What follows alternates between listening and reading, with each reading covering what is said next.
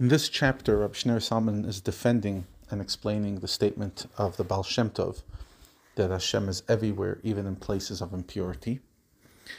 And he says, in parenthesis, there are different levels of revelation across the world.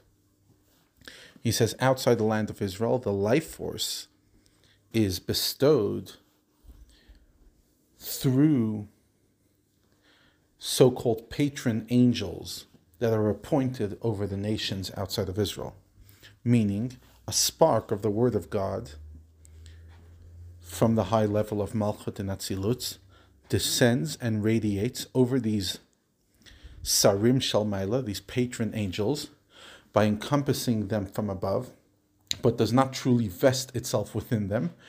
Rather, the life force issues to them from this radiance. And from those angels, life force issues to the nations and to the cattle, beasts, fowl that are in their lands, and to the physical world and the physical heavens in which the stars orbit. However, there are distinctions between various categories of created beings: heaven and earth, cattle, beasts, stuff that are kosher, and things which are impure and not kosher. As we spoke about extensively in the first section of Tanya, there's what's called gray area, things that have the power to uplift. You could eat a kosher piece of chicken and uplift it, but you cannot eat a non-kosher piece of chicken as a Jew and uplift it to spirituality. So outside the land of Israel, the heaven, earth, and all they contain are all esteemed and are truly nothing in relation to the angels, which are their life force. In other words, they are nothing compared to even these angels. How much more so, these patron angels are nothing in relation to the life force that issues from the word of God, the word of Hashem, which radiates over them from above. And even so, the life force issuing to them from the word of God is considered in exile. That's how far the light of Hashem has to descend to be able to go into these angels, which are still spiritual in nature. And they are the life force that we get from, and even, in other words, our world, not our neshama, but our physical world. And we are nothing compared to that light and to those angels, and those angels are nothing compared to the light.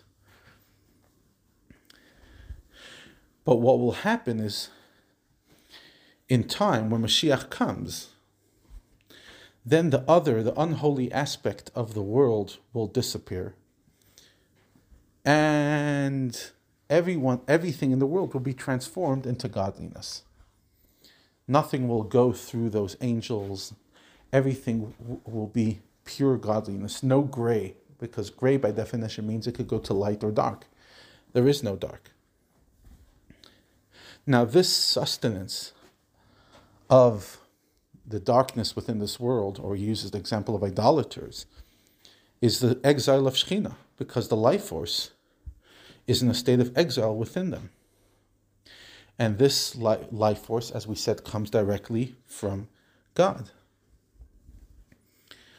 And therefore, when a Jew feels that they want Mashiach, it's not only because I don't want the anti-Semite to kill me and I want better financial stability.